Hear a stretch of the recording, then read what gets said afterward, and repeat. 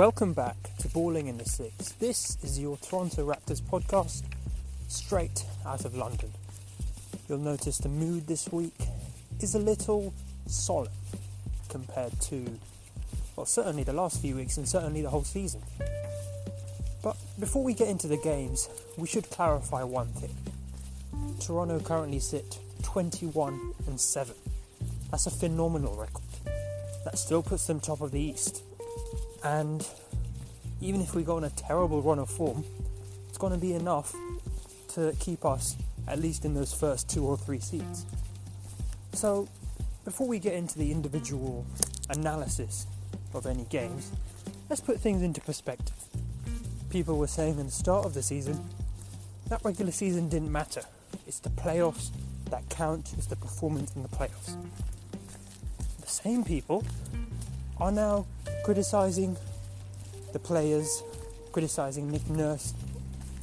It's a regular season game. It's a regular season stretch, and it's a tough stretch we've been on and are about to embark on as well. So don't panic. Well, without further ado, let's get into some game analysis.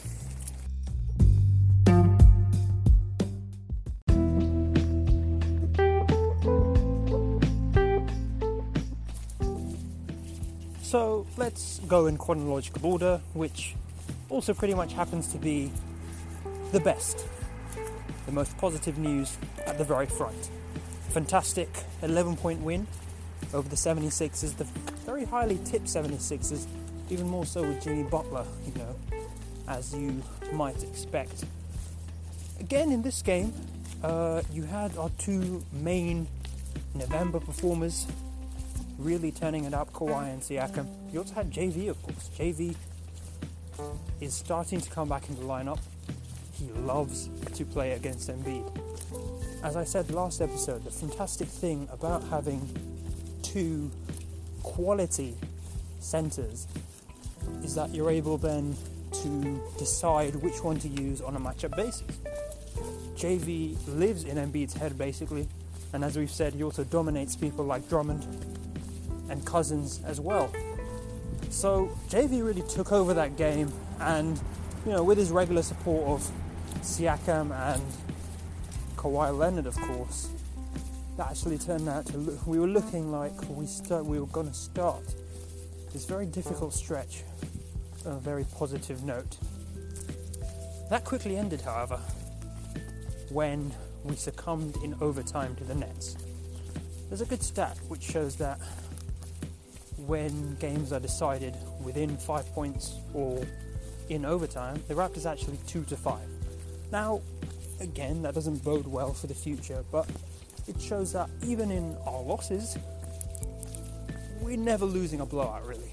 I don't remember a time this season when we've really gone down and given up, before we get towards the end of the fourth quarter.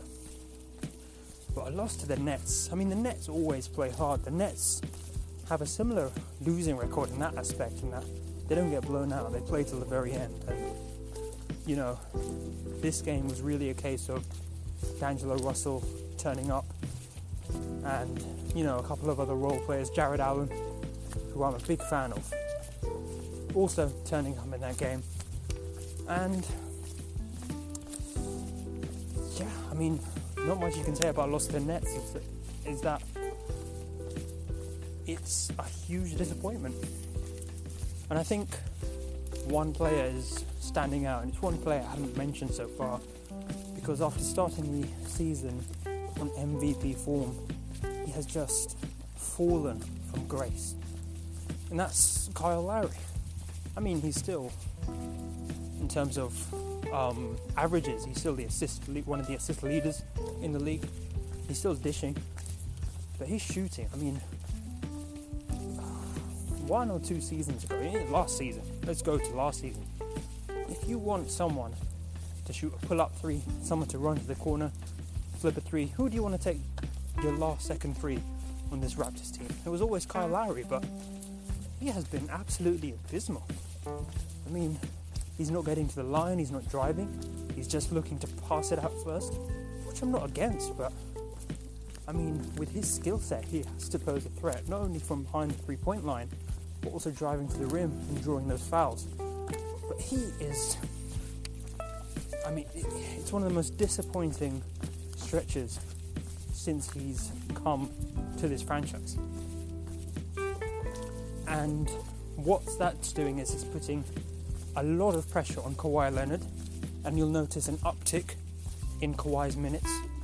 You'll notice he's taking a few more ISOs, which is not great, because when we bring Kawhi Leonard to this team, you want to use him like Greg Popovich used him. You want to be dishing it about a little more. But because Lowry isn't turning up, and I mean, outside of that, you have got players like Siakam. Ibaka's playing alright. Danny Green, I think as well, has taken a little bit of a downturn in terms of his shooting. But outside of Kawhi, you haven't got too much threat, especially from behind the line. OG, CJ Miles, DeLon, they aren't playing too well. Fred VanVleet, as I mentioned last time, is making a small resurgence, but nothing special, nothing like last season, which earned him that big contract. So Lowry carried that form into the third game, actually. And that was against the Bucks, and that was probably the loss that hurt the most, really, because again, it's a division rival. It's someone who you see yourself matching up with, and it's a loss that could have been avoided. And again, I know it's very easy to blame a single game on a single player, but it was Kyle Lowry. He didn't make a single basket that game. That is unforgivable for an all-star point guard. You know, remember, he used to be the face of the franchise, really.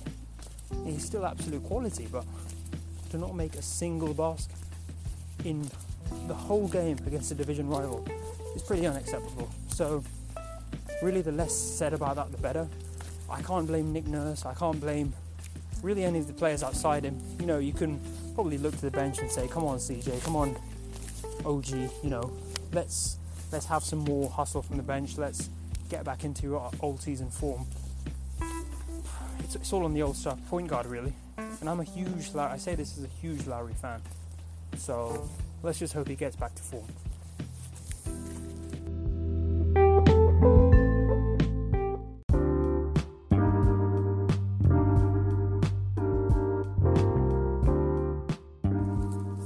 Rather worryingly, if we look at our stats in December, and of course that includes 5 games, including the win at Philly, we only have 4 players averaging above 10 points a game. You can probably guess the first. We also have Ibaka, who's had a resurgence this season, as we've mentioned before, Valanciunas, who played so well in that Philly game, and Siakam, who's having a third-year breakout like no one's seen before. Below that, it's not looking great. I mean, VanVleet's almost at the 10 level, but I mean, below him, Danny Green, who is primarily a defensive shooting guard, but, you know, we expect him to contribute more than 7.8 points a game. I'll talk about Kyle Lowry again. All-star point guard in 34 minutes is averaging 3.8 points a game. And our supposed 3-point specialist, CJ Miles, is averaging the same. DeLon Wright isn't a great contributor, nor is OG Anunoby, with 4.6 points a game, although he does fill up the stats in other categories. However, let's look forward now. Let's banish this pessimism, and look forward now to a crucial 4-game Western trip. We are playing 4 huge Western teams. I mean, I know all the Western teams are pretty good, with the exception of Phoenix, but at the same time, we're playing the Clippers, the Warriors, the Blazers, and the Nuggets, all by Monday. In this stretch, obviously going 2-2, and I can probably highlight the Clippers and the Blazers game as the wins there, just because of how we match up. And I think the Warriors with Curry are better than us at this current stage if Lowry is in the form he's in. And of course the Nuggets, who I think are really coming into their own this season actually, having watched a few of their games after they beat us the first time. I think they're very, very solid outfit. So I chalk the Warriors and the Nuggets up as the losses there. I think anything less than that will be really disappointing and would really stop our momentum.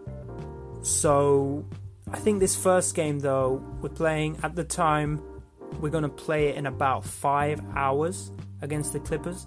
And of course you got to watch out for people like Harold there who could really get us on the glass. People like Boban. You can imagine Boban having an absolute monster of a game against us.